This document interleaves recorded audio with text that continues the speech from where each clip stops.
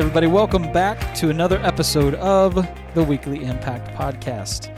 I'm Brent Smith, and today I'm joined by Daniel Yelverton and Jacob Kingsley. Say hi, guys. We don't usually do that. How's it going? Hey, good to see you again. So today we are on John chapter 9, and we'll just go ahead and get into it, right? Great. That sounds awesome. Sounds good. Brent, do you want to start us today? Sure, I can Yeah, start you us never today. start us. I don't. Such a special day. All right, John chapter 9, ESV version of the Bible. Jesus heals a man born blind. As he passed by, he saw a man blind from birth, and his disciples asked him, "Rabbi, who sinned, this man or his parents, that he was born blind?"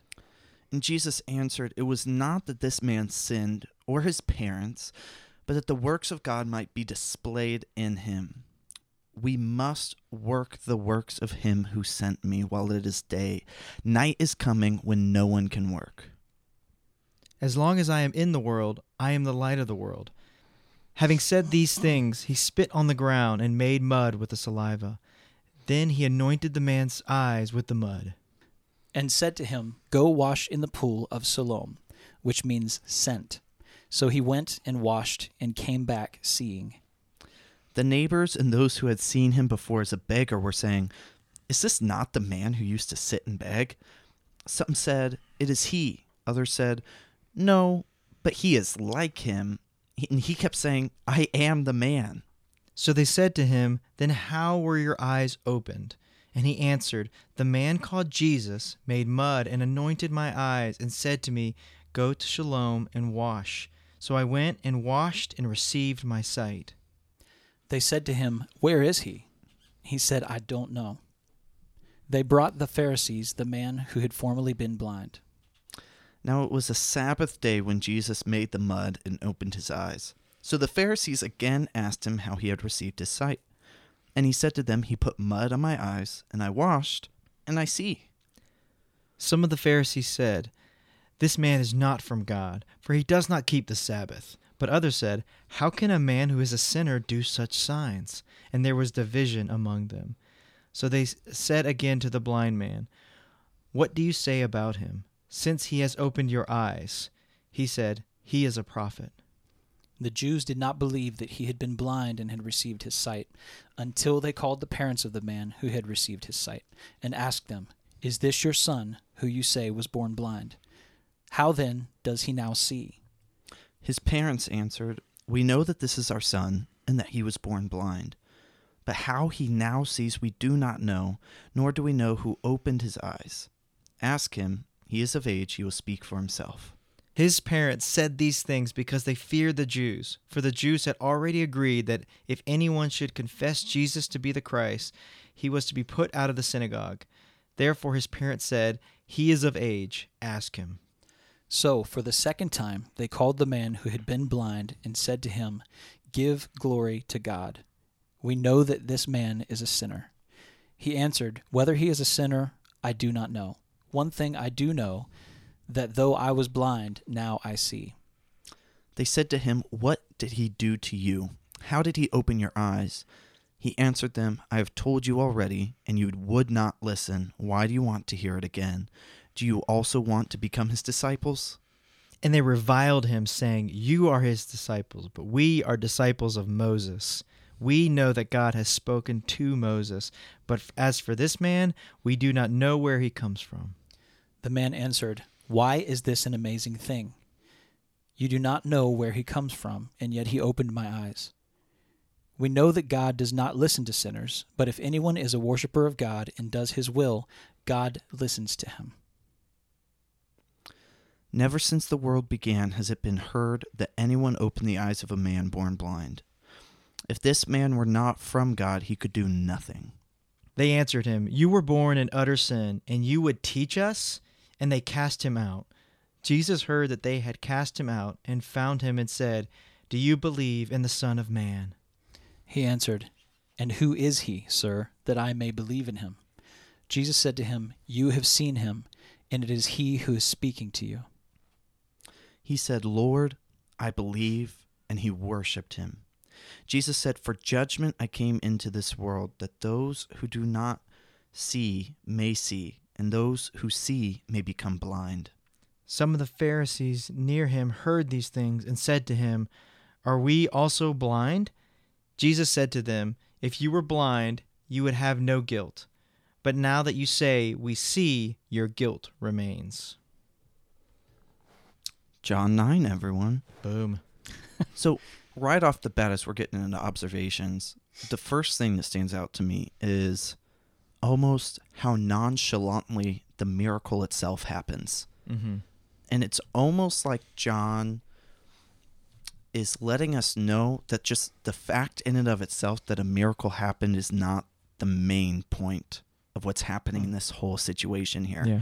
It's very, literature-y, I guess, if I can use that term and make that up, that it really clues us in. They're like, okay, Jesus healed someone that was blind, and that's awesome, and it showcases the power that Jesus had, but there's something greater at work in this whole situation. Mm-hmm. And I love this story because I think it confronts, a big misconception about not only God, but about just the suffering in this world. And it's amazing that his disciples, so this is Jesus' disciples, pose this question to Jesus when they're passing by this blind person. They say, "Hey, Jesus, why is this guy born blind? Did he mess up or did his parents mess up? Basically, did he sin or did someone else sin against him? And that's why he's born blind." And what we're getting there is even just a window into their theology when it comes to suffering. That suffering is some sort of result of sin, whether it's a result of their own choices or choices done to them that were out of their control. That suffering is just because of sin. Yeah. And Jesus is saying it's neither of these things. It's neither his sin nor his parents' sin, which I'm sure they're like, okay, then that's our total frame reference when it comes to suffering. So what is it then? And Jesus said it's basically so that the glory of God can be displayed in him. And that's amazing to me, because I think when we use cause and effect when it comes to suffering, one, we don't get any comfort in it. If we know what caused the suffering, does that take away the suffering at all? No. It doesn't do us any good to know that, okay, this is my fault, this is what I've done, but that doesn't ease the situation that we're currently in. And also, we then turn to God and we say, all right, God, if I'm experiencing suffering, then I must be bad, or somebody must be doing something bad to me. And really, suffering has just been a part of our world because of the choices that Adam and Eve made, and then that fractured our world from the start. And so God is not sitting here trying to point a finger, which we could just point a finger all the way back to them if we wanted to, but God's saying that does us no good. So instead, why don't we then take a different perspective and through our suffering, bring the glory of God. Bring the glory of God through the healing, through the restoration, through the endurance of what's happening here. And I think it really challenges our way of thinking when it comes to when we're going through suffering, and honestly when we're looking at other people going through suffering. Because a lot of times we can see other people going through suffering and we can be like, yeah, they had that coming to them. You see the way they do that? You see the way they act like that? Did you see what they did the other night? That's why that's going on, And so we can start handing down this form of justice, and really when Jesus looks at this man's affliction not with fault in mind, but with compassion and with the glory of God in mind. Yeah, and that kind of thinking really kind of explains why a lot of people get angry with God when things go wrong in their life, because they're like, why are you punishing me? What are you doing to me, And it's not a punishment at all. And I think it ties into people feeling like they have to do certain things to get back in good graces with God as well. And it's just, And I think the other thing that it can lead to, it definitely can lead to bitterness, but it can just so easily lead to legalism. If you look at every bad thing as being a punishment from God, and the good things in life as being a reward from God, as opposed to just the world and the way it is because it's broken, then of course you're going to do everything you can to ostracize yourself from anything bad. You're going to push people away. You're going to be up on that high hill looking down at everybody else because you want the good things. And as soon as something bad happens in your life, you're probably going to convince yourself that it wasn't your fault because you are a good person. You're going to look to the nearest person that has something bad going on or did something bad to you, and you will take measures to punish that person for what they brought into your life. And that's almost what the Pharisees are doing here. Exactly. They're looking and they're like, well, this person in their framework had sinned or their parents had sinned. And so now he's free of this quote unquote punishment. You can't see me doing the little bunny ears on the podcast. They were great bunny ears, by the way. Perfect form. But they're like, he can't get off scot-free. There has to be some greater explanation of what this is, because God wouldn't just not punish a sinner, because they had dedicated their whole lives to living righteously. So that way they wouldn't be blind, or their children wouldn't be blind, you know? And so there's this whole system of just legalism and oppression that stems from this reward and consequence mindset of how God operates in the world that's totally incorrect. So I don't want to derail this at all. Like, did you guys want to continue down that line at all? I was going to say, yeah, go ahead. One thing that I thought was really interesting too is you see a window into their theology, and they're saying, even the blind man is saying this because he's been taught this, that God doesn't listen to sinners, that there's no way that God listens to sinners, that God doesn't work through sinners, or God doesn't, that's not a part of his framework. Like, he limits himself only to using the righteous and using that. And obviously that's not the way God works at all, that God brings his glory through so many different things. And even like an Old Testament, I feel like correlation to this story is the story of Job, where you have Job having all these terrible things happen to him, even though he's a good person. And even it's so funny because that's in the Jewish scriptures, that's in their kind of chronicles of wisdom, or that section of wisdom literature that's in the Old Testament, yet they still are not able to wrap their mind around how God is working and how God is even operating, even though that's something that they have access to. They're still kind of stuck in this mentality of, like you said, Jacob, the legalism. Because for them, even the fact that Jesus healed on the Sabbath, they're not even looking past, the guy's been blind since birth, right? And he's of age to speak for himself, so he's been blind for a long time. Yeah. And they're just really concerned about this person that's healed him, and that the fact that he did it on the Sabbath, and they've totally they've missed the point. They've missed it 100%. They kind of ruined the buzz of his miracle too, because they're like instantly dragging him back and forth, like, you need to tell us again what happened. What happened? No, that can't be true. What happened? And it's like, dude, he can see. Like, quit bothering him and let him go enjoy it. The blind guy's getting sassy too. Well, the now seeing guy, he's like, that. well, I told you once already, and you didn't listen. And he's like, are you asking me again because you want to be his disciples? And then the Bible's like, and the Pharisees were furious. And he knew that was going to get him. He was like, oh, yes. But yeah, it's this whole ordeal. And I think something that kind of just came to me, almost a real time somewhat application, or maybe a parallel.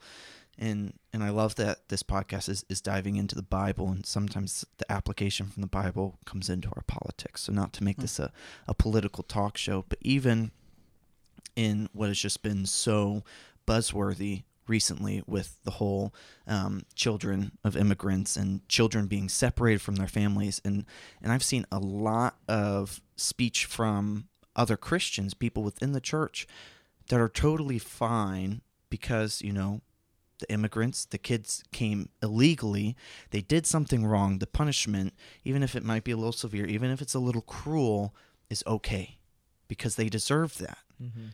They broke the law, they get the punishment. And I know it's different than this sin of being born blind, but it's this mindset of, how does Jesus look past that? How does Jesus affirm the person? How does Jesus set aside the societal standards of the day in order to pursue the person? It even says at the end that he went and he found the blind man. Again, Jesus is taking time. And so when we look at people, again, as we look at judgment, as we look at punishment and suffering in people's lives, do we look and justify it? Do we look for people to receive the due of their, evil acts, so to speak? Or do we have compassion on people? Do we look for healing and restoration in their lives despite what we feel like they are due because of their actions? I mean, I'm one that's spoken out about that on Facebook. I look at it as there's individual actions and compassion, but then there's also the sovereignty of the nation and the laws that you live in. So for me, I feel like, yes, there's probably a better way for this to be happening, but at the same time, it's the law that's on the books. So I can get involved and help if I want to help, but there's also a need for a nation to uphold the laws that it has established, and that people, if they knowingly broke them, to still have to suffer the consequences of what they've done. I don't like I'm a parent myself. I don't like children being separated from their parents. But if that's the law that's currently on the books, I understand our nation upholding it even if it's unpopular. Whereas there's still compassion in me that's like, that sucks, and I wouldn't want that to happen to me. But I will still argue for the right of, not just the right, but the responsibility of the country to uphold the laws, because there's been a lot of not upholding our laws for a long time because of compassion. But there has to be a line somewhere in that where you are starting to hurt your country overall because you're doing a lot of things that are kind of, taking resources and things from your country. So there has to be a line there somewhere. So, yeah, my argument for that is individual versus national government, and that line, where that line is. And I think it's hard too, because I would never want to be in that position to make those decisions. I mean, those are just impossible decisions, either way, because they've got to look at all different sides. They've got to look at the protection of our nation, the protection of our economy. I mean, like, all sorts of things are swirling around. This is it's a big subject here, but I think that you draw a good point to look to the individual. So I think what Jesus is doing here is, he's definitely confronting what would be more of a religious than a political system. Sure. But it would be like a certain view of God, but he is confronting it, and he's saying, because I'm focusing on the individual. Yeah. I see a man that's been born blind since birth. Yeah. And so he heals him, and of course it causes this huge uproar. And a lot of times that's just what happens when God comes on the scene. It unravels some of the things that we have already had in our mind about who God is or how this is supposed to go. And sometimes I think when we get in these real, even when it comes to political debates, we can have something in our mind of how things are supposed to go, but we always have to take everything that we have in this world and bring the lens of the gospel of Jesus over it, and always look through it, and what Jesus would do in that situation, whether it's facing a religious situation, political situation, a personal situation, a family situation. All of that stuff, we have to look through the lens of the gospel, and so I think that it is awesome that Jesus is healing this guy, and it's crazy to see just the blindness of the Pharisees, because they're so focused in on the fact that God doesn't work through sinners, that God, and that's that they've built their life on that. They've built their life on, I need to try to make good things happen to me because, or be the good thing that happens to me, because that shows that I have the favor of God on me.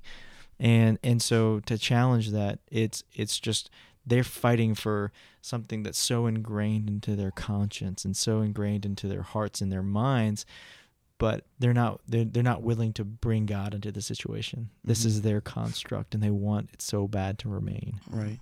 And so go ahead. No. I was going to say, so I think the question that this passage kind of answers, and I'll ask it to you guys so that way you can answer it, but how does God respond to suffering? So often we look at suffering from how we respond to it, assuming that God causes it or God just allows it and is indifferent to it. But how does God respond to suffering in our lives?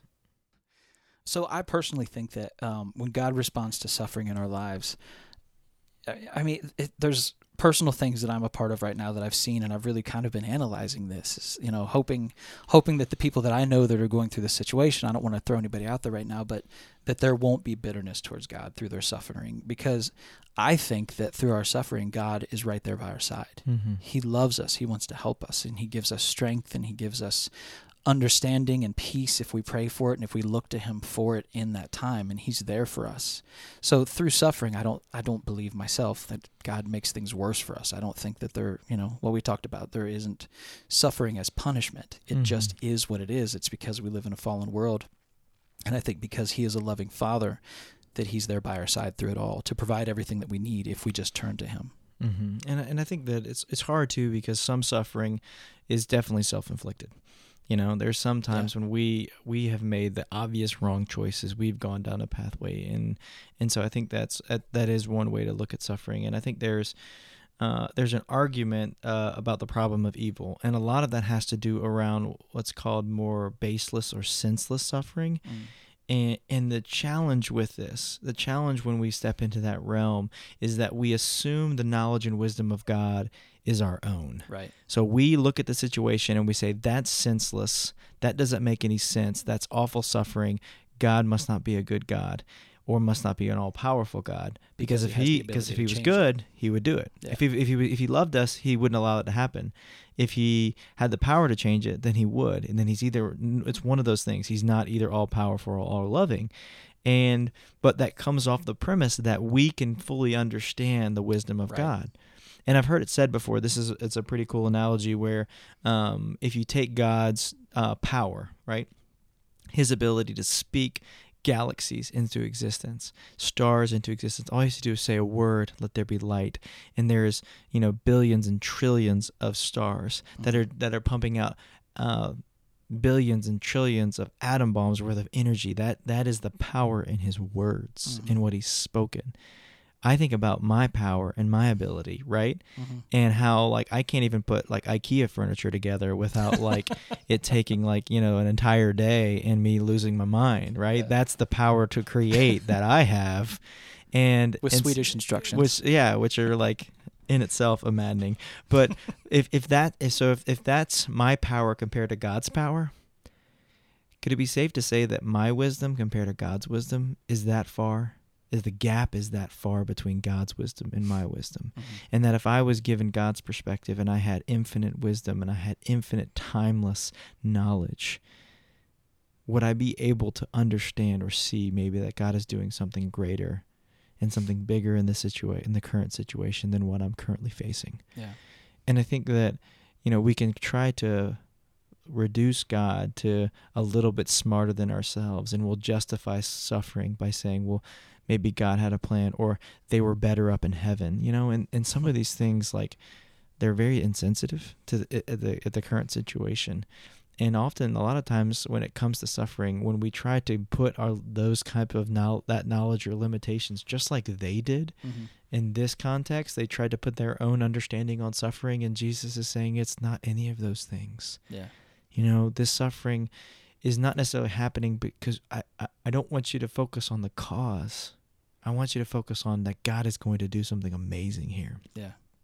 And I love that what that does is that frees us then. That frees us from feeling responsible or feeling like someone else is responsible for our suffering, or it frees us from the desire to enact justice. Because if something's happening to us and it seems senseless or it seems unbased, then we're going to go look for justice somewhere, And if we can just disarm ourselves of that sense of I've got to go find this justice here. I've got to make this wrong, this suffering wrong, that's wrong. I need to go make it right. And maybe we can say, all right, this is suffering, but you know what? I know that God, who has the power to speak galaxies and to create, and not only that, to bring restoration, to bring life, to bring, through his words, bring death to life, then I think he has the ability to bring glory through this situation. And what it does is it realigns our hope then to him. And that's what suffering in Romans chapter 5 talks about. Suffering builds up all of these things. It builds up character and it turns into hope, and that hope won't fail.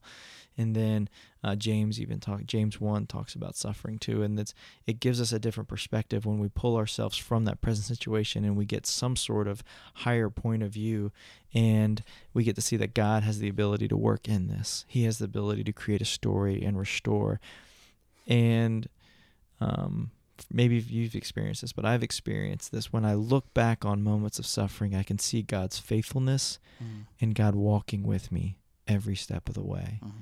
And that gives me comfort and hope in the present and in the future. Yeah. Yeah, absolutely. One thing that's a great place to wrap up, and we need to wrap up pretty soon. But one thing that I wanted to ask is see if you have any basis of understanding of this. Obviously, things that are in the scripture that we're reading, sometimes we'll never understand fully what the reasoning was behind them, especially if it's something that Jesus does because it's of God. We maybe never understand that. But so the thing that really sticks out to me in this chapter is that God makes mud and rubs it on this man's eyes to heal him Mm-hmm. and has him go wash it to complete the process to heal it. Mm-hmm. Is there significance in that mud? Because we know in other passages we've seen where someone came to Jesus, said that they had a daughter sick at home, and because of their faith, he said she's healed. Mhm. And she was literally, he wasn't even there with her to touch her, to heal her, but yet he healed her. Do you know of any significance behind the mud itself? Because it just seems to me if he can do it with nothing, why use the mud? I think one of the things that's really interesting about Jesus is that his miracles are not done the same way. And I think part of that is a good thing for us to learn, because we can look at God as a recipe book. We can do all of these things and then we can be healed. And there can be also, there is our participation in the healing of God. What it does is it will build up our faith, but it will also disarm our pride. See, there's another correlation in the Old Testament that I think of this, and that's the story of Naaman. And that's the guy that was very high up in, I think, the Assyrian army. And he goes to occupied territory, basically. They have occupied northern Israel. And he goes to the prophet, it's either Elijah or Elisha, and so I'm butchering the story. But he has leprosy. He's going to die. And he's going to be like just basically cast out, and he's like one of the highest ranking persons in this nation. And the Elijah or Elisha won't even go see him. He has a servant relay the message and say, go wash in the Jordan 7 times. And he's furious. He's furious because he's like, we've got better rivers where I'm from. Why do I need to go wash in this terrible river? And he said, well, why don't you just follow through with this? Why don't you follow through with the obedience aspect of this and of trusting God in the situation? And he washes 7 times in the Jordan River, and then he's healed. And it changes him. Like that act of actually going through and following through with that builds up his faith, builds up his confidence in the Lord. And so there's not a recipe for that. And I think Jesus is intentional, because if he heals everybody the same way, I would interpret that as, okay, that's the steps that I need to take to be healed. And so I think there's a difference there. But also there's Jesus knowing how this person is going to respond and what they're going, and what faith has been given to them, and what they were able to actually follow through when it comes to what Jesus is asking them to do. It shows that we see a lot of that in other miracles. And so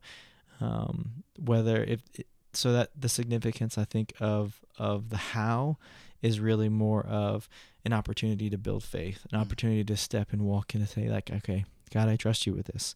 I'm going to go wash in this, the bath, or I guess it's called the pool of Siloam. Yeah. And, and he did it, and he was healed. So he had mud in his eyes for a while. So, however long it took him to get to the pool, and the miracle wasn't there until he washed it. And Jesus didn't have to do that. Yeah. But that act of stepping in obedience and walking in to say, okay, God, I'm going to trust you with this. I may look like an idiot right now because I got mud all over my eyes, but I'm going to trust you. Yeah. And sometimes we get to a desperation point, like a man that's been born blind. Why not? Yeah. Why not do this? But and then but I think it disarms us of that pride, and that's where we see that in the story of Naaman, where he comes together. He says, well, God, if you're not going to heal me right now, then I'm done with you. Yeah. And, that's, God, the healing is great, but honestly, when it boils down to it, we're all going to die anyways. So his sight's eventually going to go away because he's eventually going to pass. And so all of these physical healings are temporary, but what happens in the heart is something that can carry on all the way into eternal things. Yeah. And that's why you're on this podcast, Daniel. And that may be the wrong answer. It was a good answer, though, either way. But thank you for going back to that, because that was really the whole time. Like earlier when I kind of interrupted and I was like, are you guys wanting to carry on in this stream of thought? That was what I wanted to ask, was like, what do you guys think? Because, you guys, you've done a lot of study in this kind of stuff. And I, Michael Miller's another one that I would love to get his take on that too, Yeah. So anyway, let me pray for us and we'll go ahead and wrap up for the day. Awesome. Thank you. Okay. Father, just a simple prayer from us today. Just that you would help us to lay our pride down and lay our assumptions down of who you are and how you operate. And let us just trust in you, and let us just go into our daily lives and into our interactions with others and into the view that we have of what you're doing in this world and in our lives. Just let us keep an open mind and trust in you and have faith in you. Let us live our lives in faith and trust that you know so much better than we do, and that your perspective is so magnificently larger than what we will ever be able to see until you choose to show it to us, if that ever happens. So let us just go through our lives trusting in you, giving everything we have up to you, lifting our hands in surrender to you and who you are, and having confidence in that. So God, just as we go forward, that's our prayer. Faith in you, more faith in you, and more trust in you, and how you are working things out for our good and for the greater good. God, we thank you and we trust you. And in your name, amen. Amen. All right, you guys, that is going to wrap us up for today. Thank you again for joining us in John 9 today, and we will see you back next week. We have going on right now is actually our summer camp. It's called Amped Camp that we're doing right now.